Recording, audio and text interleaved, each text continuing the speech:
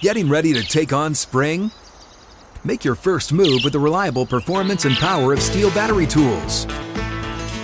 From hedge trimmers and mowers to string trimmers and more, right now you can save $50 on select battery tool sets. Real Steel. Offer valid on select AK system sets through June 16, 2024. See participating retailer for details.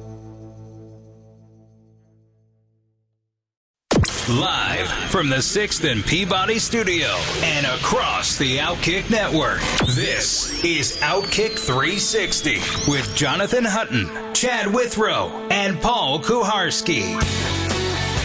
Glad you're with us. Outkick 360 rolls on across the Outkick Network.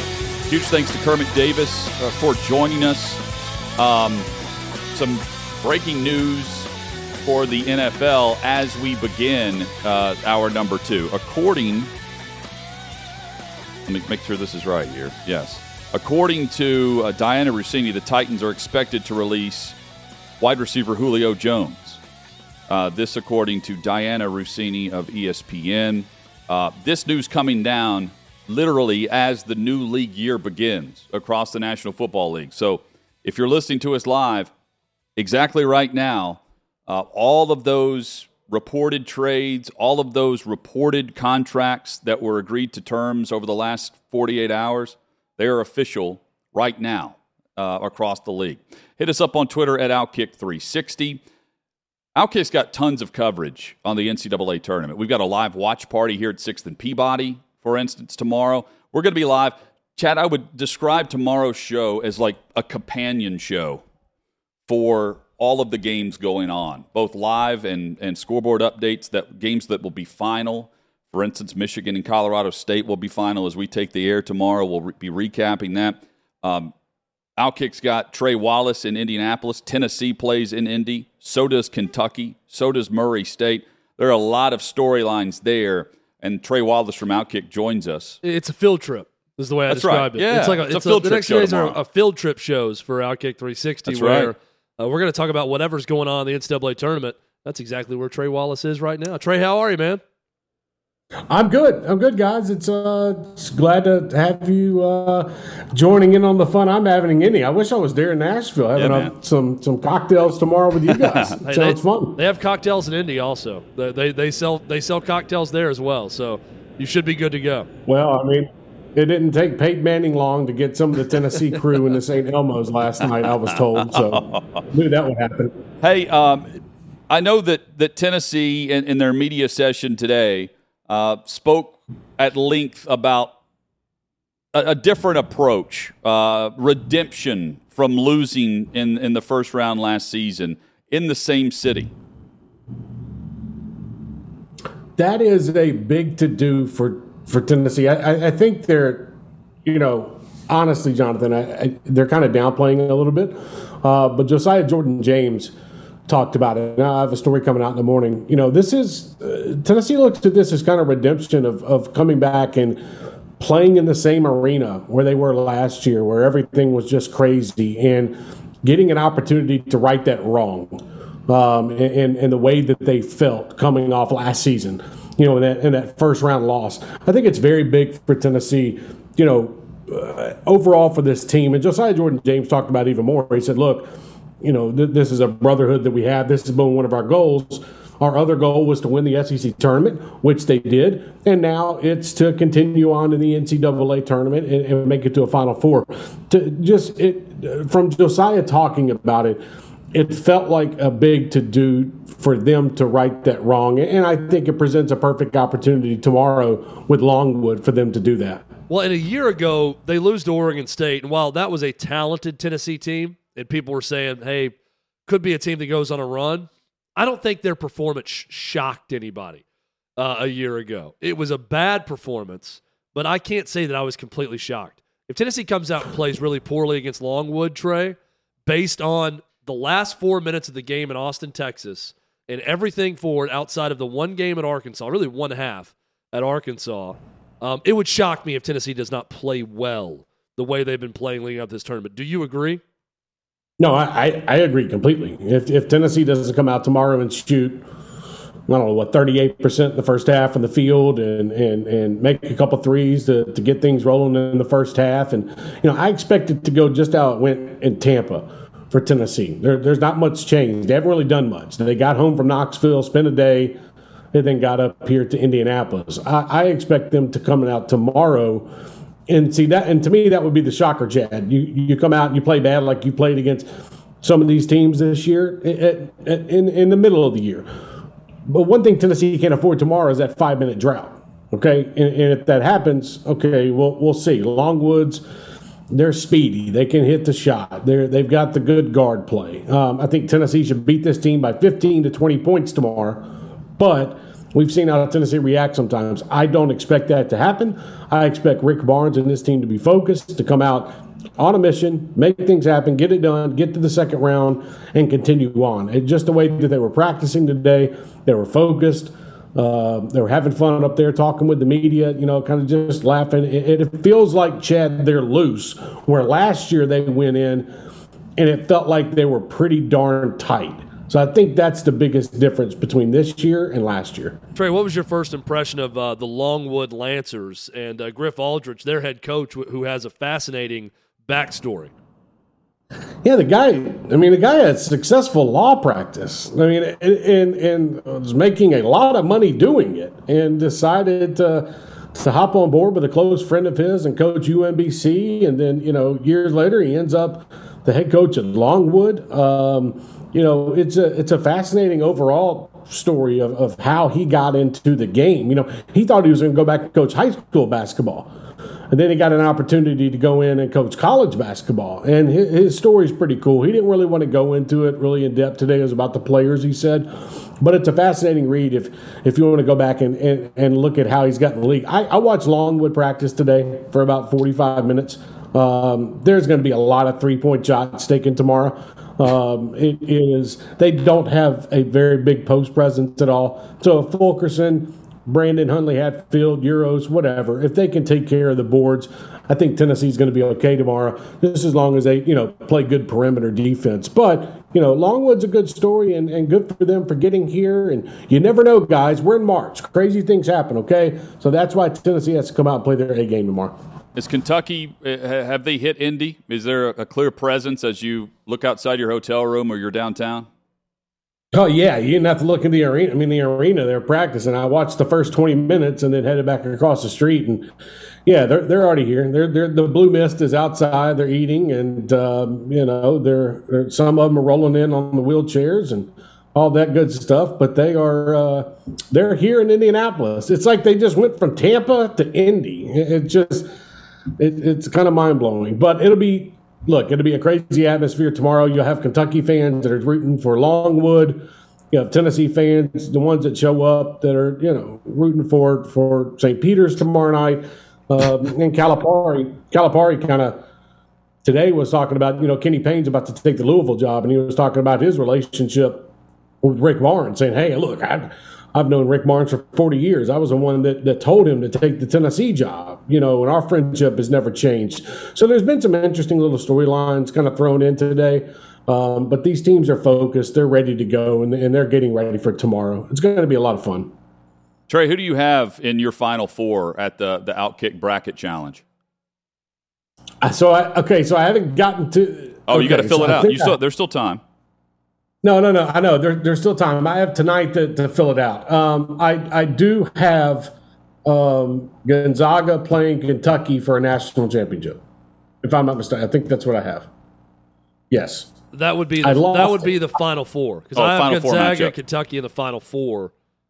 Right. Yes. Yes. I have Kentucky winning it all. Trey, we'll ask you again after you fill it out. I know Longwood you've got going a long way, so We'll figure it out after you fill out your bracket. So Dockage I didn't have the darn thing. I didn't have the darn thing pulled up right here. No, that's fine. I remembered who I'd had, and then I picked last night.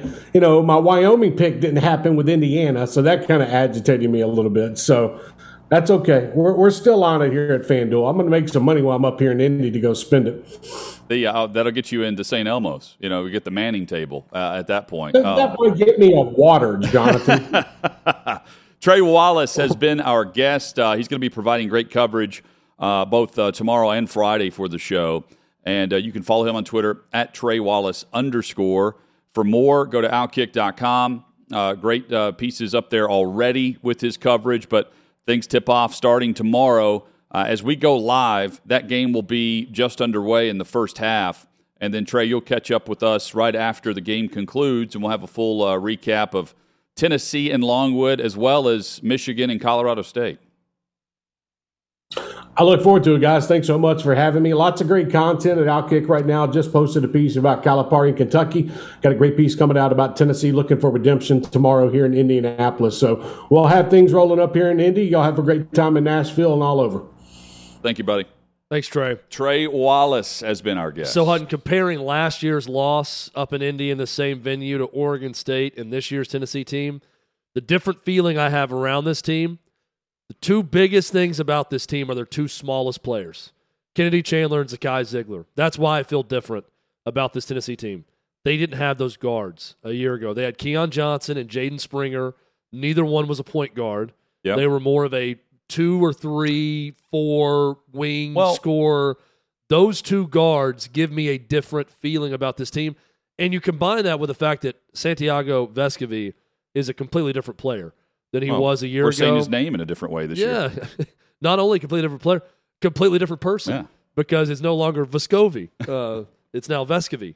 But yeah, it's a different feeling around this team. Look, Rick Barnes has had a lot of problems in the NCAA tournament. Nothing ever – it's March. Crazy things can happen.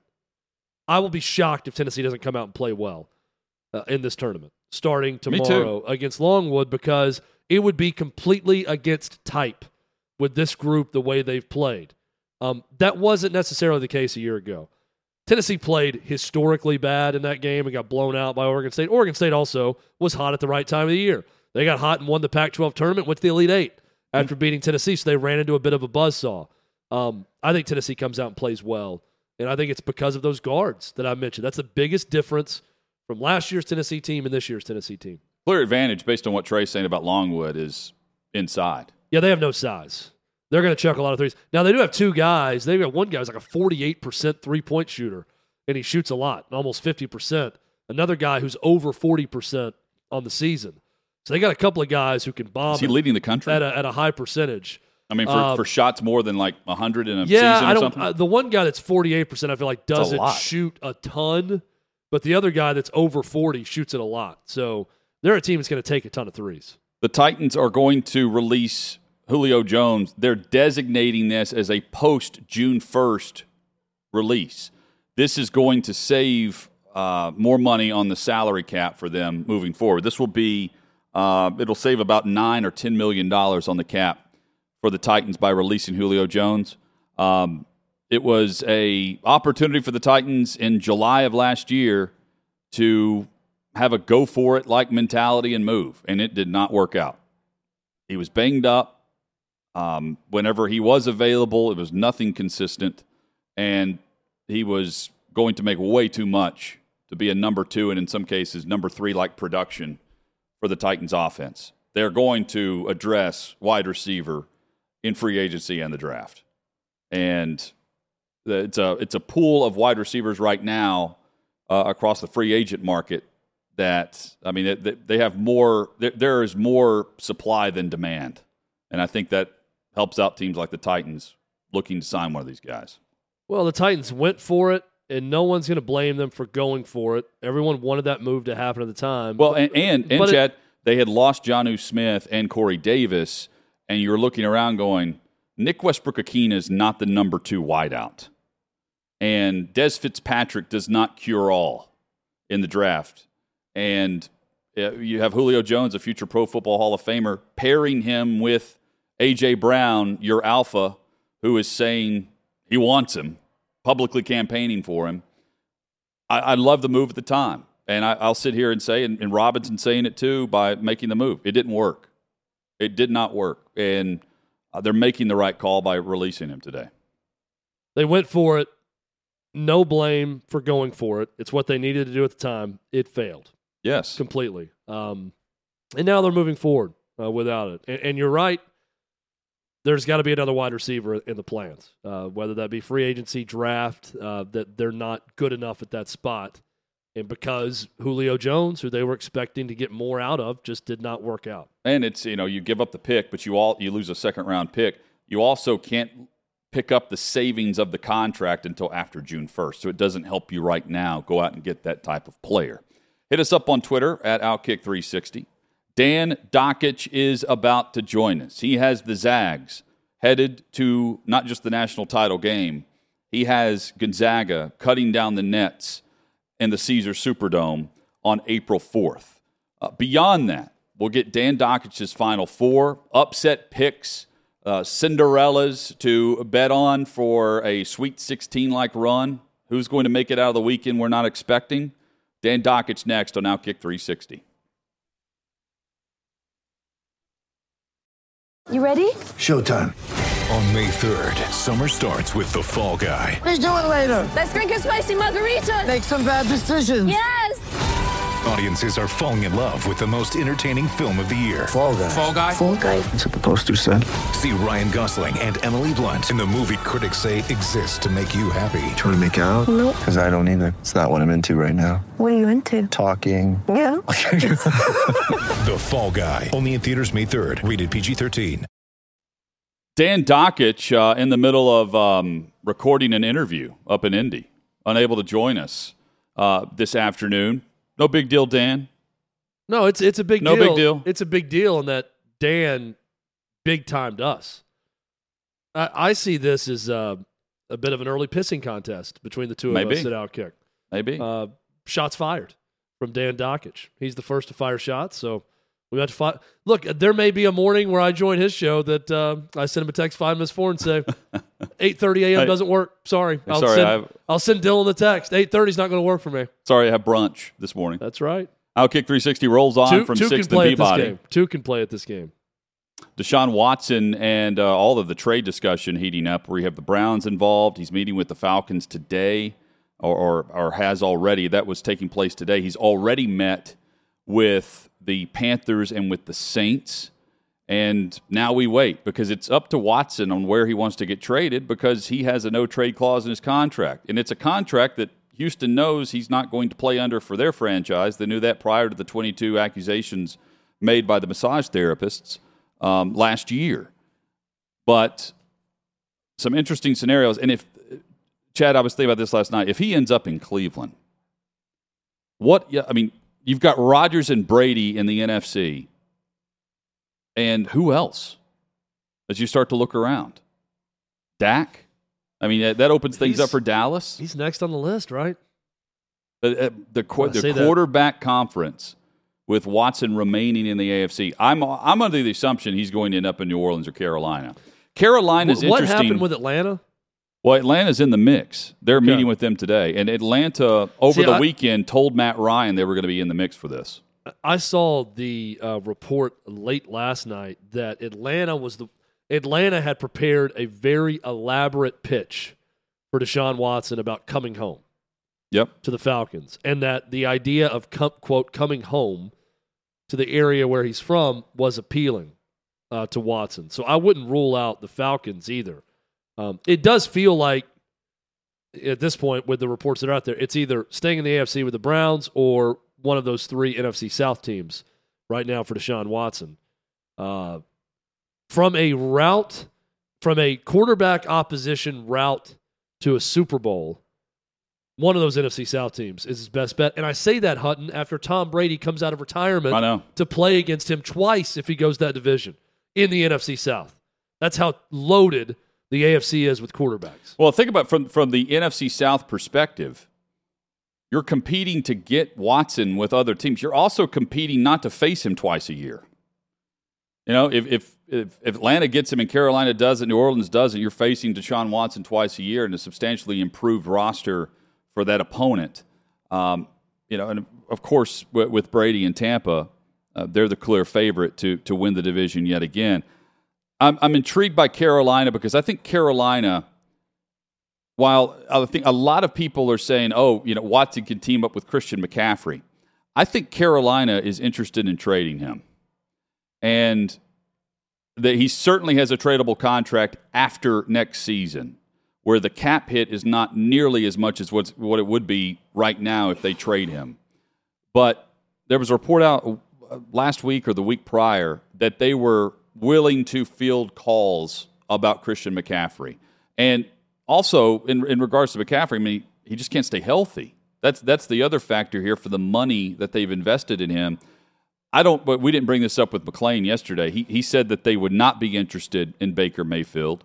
He said they would not be interested in Matt Ryan and trading for one of those quarterbacks.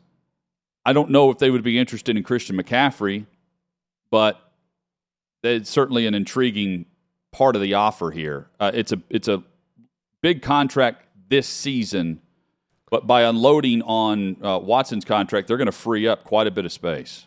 So, I don't know why they wouldn't be interested in Christian McCaffrey. Well, he's not healthy. I mean, it's like your Julio Jones was a top 3 paid wide receiver going into the year, and his hamstrings are shot.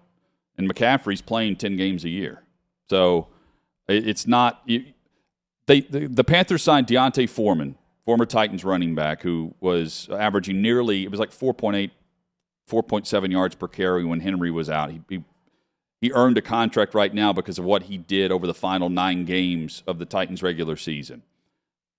And initially the response was, they're pairing him up with McCaffrey, and they've got a 1-2 punch at running back. They can move McCaffrey out more, like even more than they're already doing. I'm thinking they may be shipping McCaffrey out and planning ahead for a run game, or at least trying to.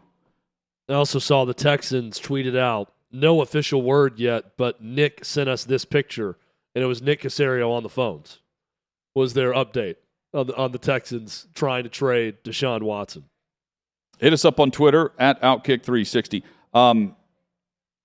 Aaron Wilson, it was last night, is the one who reported. I mentioned this earlier. He was on Twitter Spaces or whatever this is called. Ellie may know. I'm not in. I can't figure it out. It doesn't save the audio for you after you host one of these things. But apparently it's like going on Instagram Live. It's just you going on to chat with people. Apparently, Aaron Wilson was on there saying that the Panthers came away from their interviews with Watson thinking Watson was going to New Orleans. So if he ends up in New Orleans, seems like an odd the Panthers place. felt it was going to happen. Seems like an odd place to break news on a format that doesn't save any of your audio. It's just you talking with someone else. I tend to say the same. Probably not trying to break news that way, I guess. Top offensive tackle Trent Brown's scheduled to meet with Seattle. They're a team that is rebuilding and rebuilding an offensive line that's going to have a new quarterback. Russell Wilson officially traded to the Denver Broncos today. All those trades went through right at 3 o'clock Central, 4 o'clock Eastern this afternoon. Big news of the day, signing-wise, is Chandler Jones is now a Las Vegas Raider.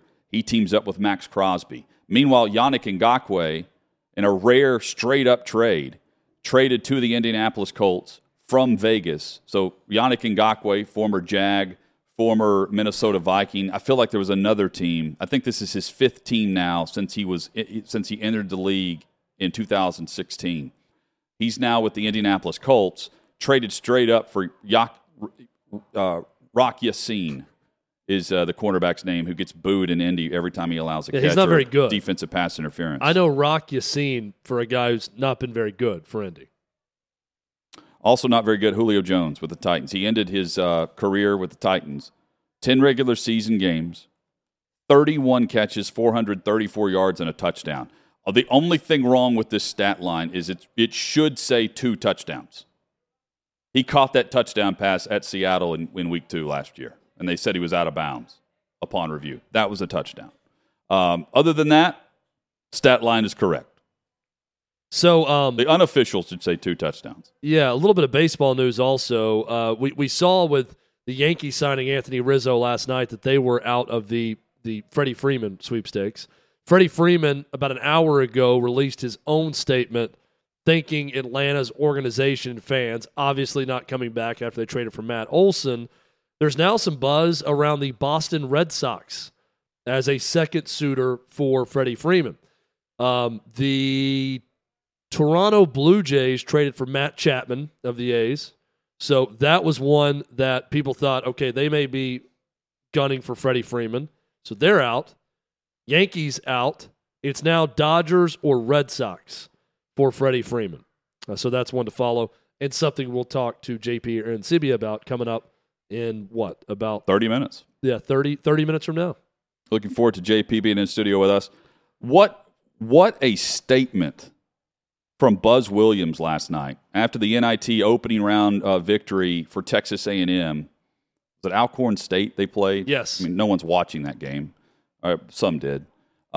Everyone watched. At least I would be glued to how Buzz Williams is going to respond for the first time publicly. And for 7.5 minutes, he read from like 3 or 4, it was a scripted statement, 3 or 4 sheets of paper that he wrote out. And Chad, I know you watched it as well. He starts by saying, hey, this is going to be lengthy, and this is the only time I'm going to address it this offseason because everything I want to say about the selection committee process, I'm about to say. And it was great. He said, when it started with, if you're fully committed to a worthy cause, you are inside of that cause and working for it. So I haven't had much time to think about it other than the hours after the decision. And like you said, Hutton, I'm going to say it once and that's it. He said he was completely devastated and heartbroken, trying to understand the data that the committee was looking at. And in trying to understand that, he started a deep dive into determining the committees who determine the committee members and the motives that those committees have in the selection process of determining the body of the group of people that ultimately decide whether you're in or out as an at-large and where you're seated and where you're playing. And he said he wanted to do this specifically for him, for his coaches, for his players, and those parents. And he brought copies of his research to everyone in attendance. And that reminds me, I need to try to look this up on Twitter to see if I can find a copy of his research because he said it's lengthy. He didn't want this to become a math class, so he printed off copies for everyone to take home. Turn your syllabus to page 3. He says please. It defies logic not to be in the tournament based on the criteria that he believed the committee was looking at least initially. And in response, and I asked Kermit about this, Kermit Davis, while he was in studio with us to begin the show, because there have been times where he was an at-large option and he was left out. His first team out last year in the tournament. And he agreed. They deal in generalities. There's no specific set of criteria that they say, okay, Buzz, here's why Texas A&M was not selected. And by the way, they weren't just among the first 4 teams out. They were the 4th team of the 4 teams with the options to play. And we know that because they give you the first 4 teams, and then they tell you which teams are going to get called in the first round if there's a COVID issue with a team that can't participate. Dayton was the team that was going to get the first phone call. A&M was 4th on that list. So they weren't even close to getting in as an at-large, despite making a run all the way to the SEC championship game and winning down the stretch after Valentine's Day. Well, and that was the big surprise on CBS during the selection show when they released the first 4 out and Dayton being there. They were all surprised, saying, well, if Richmond did not upset Davidson, then Dayton would have been in the tournament. Chad, and no one had them that close to the tournament. Here are your replacement teams. Dayton at 23-10, Oklahoma at 18-15, SMU at 23-8, and then Texas A&M at 23-12. And making the run that they did, beating Auburn, beating Arkansas, and falling to Tennessee in the championship game. Williams went on. He said, I've only been given generalities. There's nothing specific about the data info that I was given or that I could find. He said, quote, I've lost all respect and faith in the system and those that are in it, end quote. And then he started to tear up and cry as he read his statement about 5.5 minutes in when he mentions the players who chose to stay an extra year at A&M to make a run like they did. And he said throughout his entire years of coaching, he's never had a group come together and play with the type of effort and mentality that team did towards the middle of conference play. And he said, until there is complete transparency, the system will remain broken. Allowing a personal bias to impact the process should not be allowed. This disgusts me that the system and the adults in the system prohibited our players from playing in the tournament. Now, Dayton and Oklahoma and SMU, we're not hearing from them. But there are other programs that would have a gripe. I like the fact that he sat down after a win in the NIT and said, here's what I've got to say about it. Yeah. Now what comes of this? Nothing. Nothing. Because, it's a storyline now, and as soon as the games tip off tomorrow, it's no longer talked about. A&M is a non-issue as far as the national perception in the media and the 24-hour news cycle. So until it becomes the issue, like NIL, until it becomes the issue, transparency is not going to happen with the selection process. And part of that is ESPN is, they're a huge part of it, right? They get the selection, they get all of the discussion and fodder and all the news. And then you have CBS who, has the top games of the week, and they've got the tournament, they've got the selection show and the unveiling. They're not overly critical about anything on that show. And then you have the studio shows on True TV. And it's all just very basic and bland in their analysis of this. So until they're asking the tough questions that Buzz Williams is trying to answer, nothing's going to happen here because no one has to answer for it. So Tom Burnett did respond. He is the selection committee chairman. When asked about A&M, this was before Buzz Williams had his statement. Some of the before you read this, he's a great example of CBS's coverage of the selection show. That interview, I would compare that interview with the selection chair to a halftime interview with a coach. It's just worthless.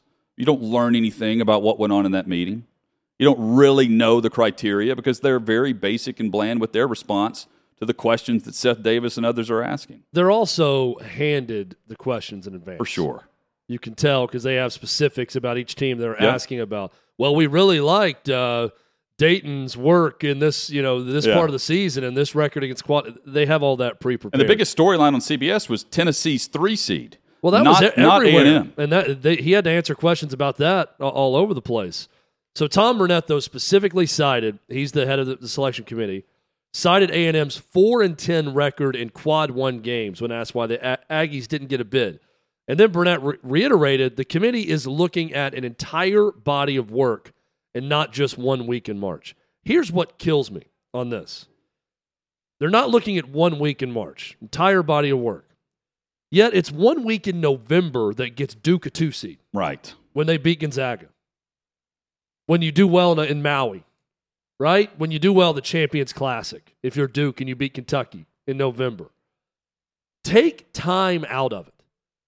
There used to be this whole thing about, last 10 games, right? Remember this for years. They don't really show that as much anymore, but when you looked at a basketball team's resume, part of it was record in the Final 10, because the Final 10 mattered more than the first 10, and your record there mattered. If that's the case, I think A&M would have been 8-2 or 9-1 in their final 10 games of the year.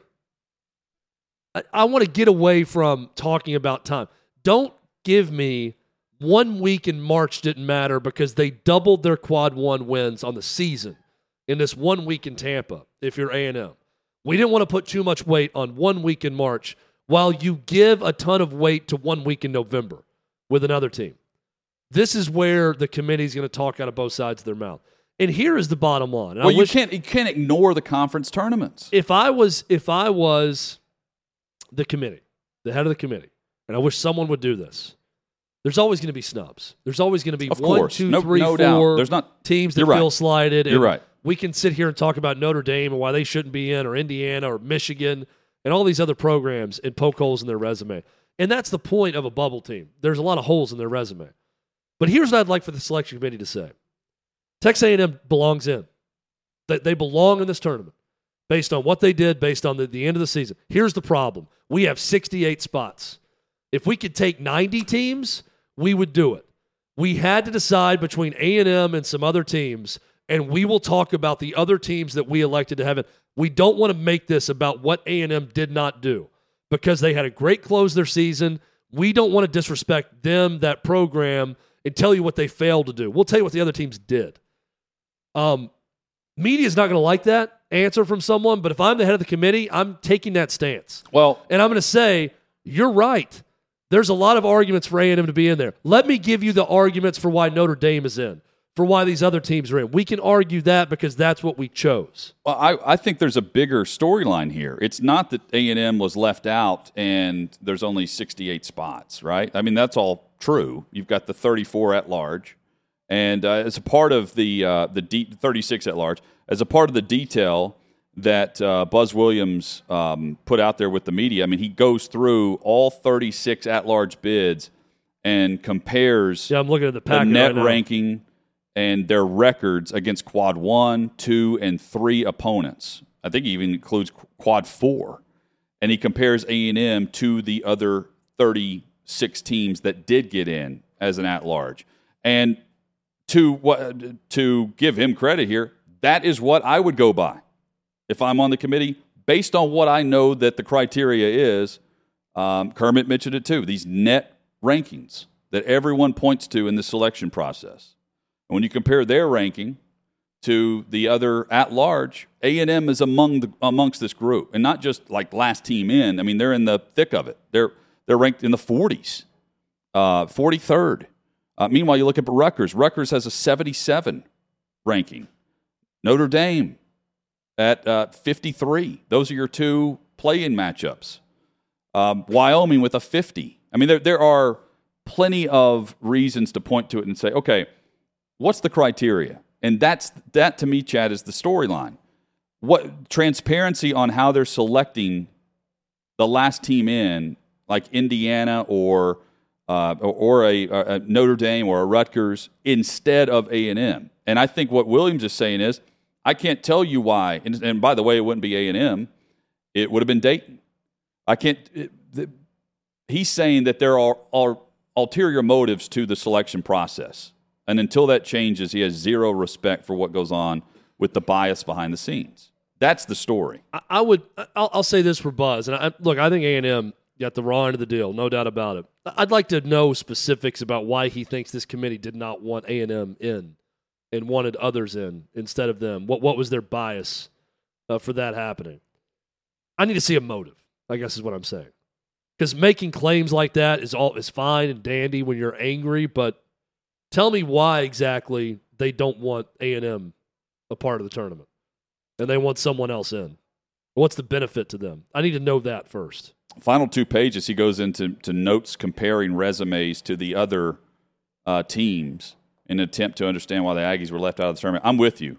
And I think that's why he said, hey, what I've prepared is what I'm willing to say publicly, because there's clearly some things behind the scenes in his research of this committee and the committees that determine who's on the committee that he's pointing to and alluding to.